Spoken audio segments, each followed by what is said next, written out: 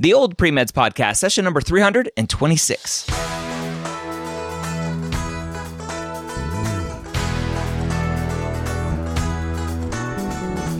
You're a non-traditional student entering the medical field on your terms. You may have had some hiccups along the way, but now you're ready to change course and go back and serve others as a physician. This podcast is here to help answer your questions and help educate you on your non-traditional journey to becoming a physician. Welcome to the Old Pre-Meds Podcast. My name is Dr. Ryan Gray, your host here every week. I get to answer your non-traditional pre-med questions that you get to ask. And we have a new way for you to ask those questions. If you dial 833-693-4279 and hit that button for the Old Pre-Meds Podcast, you can leave a voicemail recording that we can answer here on the podcast. We don't have many in store because this is a brand new way to ask questions. So if you want to make sure your question is asked relatively soon, go ask. Again, that's 833-693-4279. Our question today is a great one. It's from our archives that we have over at the Old Pre-Meds forums at premedforums.com. But it's a really great question about what to do as a non-traditional student. So as we jump into our question today, I'll pull it up here one more time. Our student asks, "Hey, should I move away? Should I like change my life for what this kind of life is for me, for what I want to do as a career?" Our student today says, "I've been a longtime lurker of this forum and listener of the podcast. I'm 28 and finishing up my bachelor's degree in healthcare administration at the end of the year. I've worked in healthcare since high school, but always on the administrative side. I'm currently an office manager at a medical billing company. We have clients from all different specialties, and coding their cases has given me insight into so many different areas of medicine. I've been interested in the clinical side of healthcare since high school, but doubted my abilities, so I never pursued it. My dad passed away last year of pancreatic cancer, and as cliche as it sounds, this was really what pushed me. He was always my cheerleader and really the one who got me to finally pursue my bachelor's degree. Because of him, I found an inner confidence to really push myself in school and realize that I am capable. I've been attempting to work out time to take science courses at the California State University here in town, but with my work schedule, I've been having a hard time. As a non-matriculated student, I have last say-so for most of the biology and chem classes I could attend are full before I get a chance. I have been toying with the idea of asking my employer to go part-time so I can attend these courses during the day. I have also been looking at Postbac programs that I could apply for next year. This would mean moving away from home and quitting my job, as none are local. But I just wanted to introduce myself and thank everyone for the helpful topics I've discovered on the forum and the podcast." So great question. And this is a very specific, an awesome, non-traditional question, right? Here's my work schedule. Here's my class schedule. And there is a conflict. What do I do? And this student right now is doing a do-it-yourself postbac, but it's conflicting with the work schedule. And this happens all the time. A lot of universities have rules that say if you're a non-matriculated student, if you're a non-degree seeking student, you don't get access to the courses until everyone else is done registering for their courses, which means it's very hard to take the courses that you need in a sequence that works for you. Because you, as a non-traditional student, if you're especially taking sciences for the first time, there's a sequence to take them in so that knowledge is building on top of each other. And the undergraduate university doesn't really see you as a student that needs to take courses in a specific sequence because you haven't matriculated and you're not degree seeking, so it doesn't really matter, right? They think it doesn't matter. You're just doing things for fun.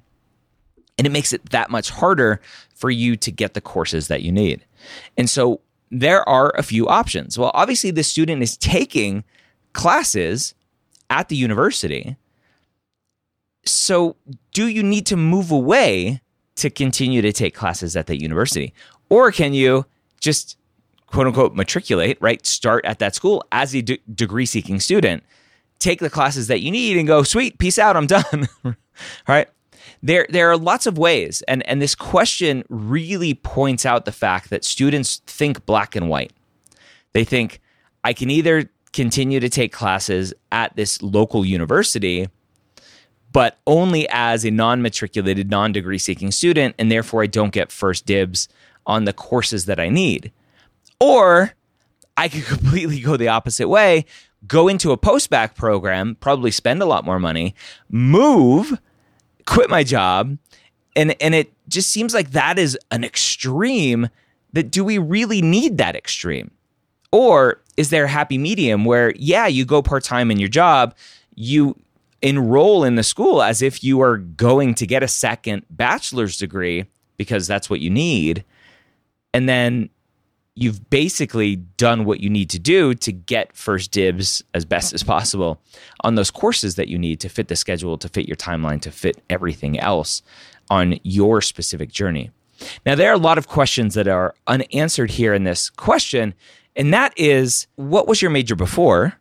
Have you taken the science courses? Are you a record enhancer postbac student, or are you a career changer postbac student? And the difference between those two is, do you need to retake courses that you did poorly in, or are you taking these science courses for the first time new? And I think there's a little bit of nuance, a little bit of difference there.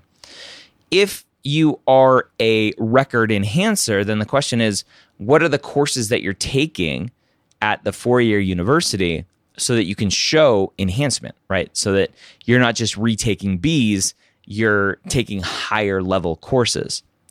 And that's where postbac programs come in very handy for career changers, because usually at postbac programs, and not everyone, but at a lot of them, you're taking the undergraduate kind of 101 courses with the undergraduate schools kind of under the direction of a postbac program. But a lot of times the classes that you're taking are the freshman biology, freshman chemistry. There's no special postbac class that you're taking.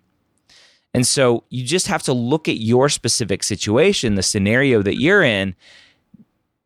Are you retaking those science courses? In which case you probably want to take higher division courses, in which case you want to find the university, the institution that will allow you to take those upper division courses. Or are you a career changer and you need to take the foundation stuff, the basic prereqs right from the beginning?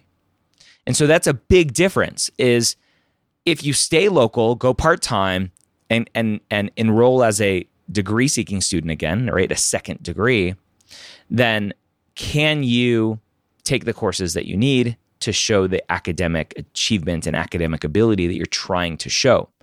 Or do you need to move away because that local university just doesn't have what you specifically need?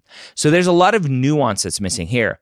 The other big nuance that's missing is financial aid, right? So a lot of times the government's like, hey, you already got a degree. We're not going to pay for you to get a second degree. Or we're not going to, obviously, I wish, right? The government's not paying for us for anything. But we're not going to loan you the money to get a second degree. So you're on your own. And postbac programs run into that same issue, which is why a lot of students do either SMPs or a master's level, quote unquote, postbac, because the government assumes you're progressing in your career, and therefore they'll pay for that because it's master's level work and not undergraduate level work. And so a lot of students will do master level work because that's what they can get financial aid for. So there's a big difference there between undergrad and master's level coursework, depending on, again, financial aid status. So lots of nuance, not a super straightforward question, but I just wanted to challenge the assumption that it was one or the other. And maybe the staying local at the local university was an option with some changes in the thinking in terms of registering for a second degree or something that will allow you to get what you need without disrupting your whole life of quitting and moving and all of that other stuff. So hopefully that was helpful. I do want to take 1 second and talk about Blueprint MCAT, our sponsor here on the Old Pre-Meds podcast. Did you know they have a free account over at blueprintmcat.com where you can get access to an amazing study planner tool to help you plan out your whole MCAT prep schedule. And we know life happens, especially as a non-traditional student. Your kids come home sick from school. You had a whole day planned of content that you were going to study. And so you go to your calendar, you go to the study planner tool, you click and you drag that stuff over into the next day or next 2 days so that you can keep on track to get the score you need on your MCAT. Go to Blueprint MCAT today, blueprintmcat.com, to schedule and get that free study planner tool right now. I hope you have a great week. We'll see you next time here on the Old Pre-Meds Podcast.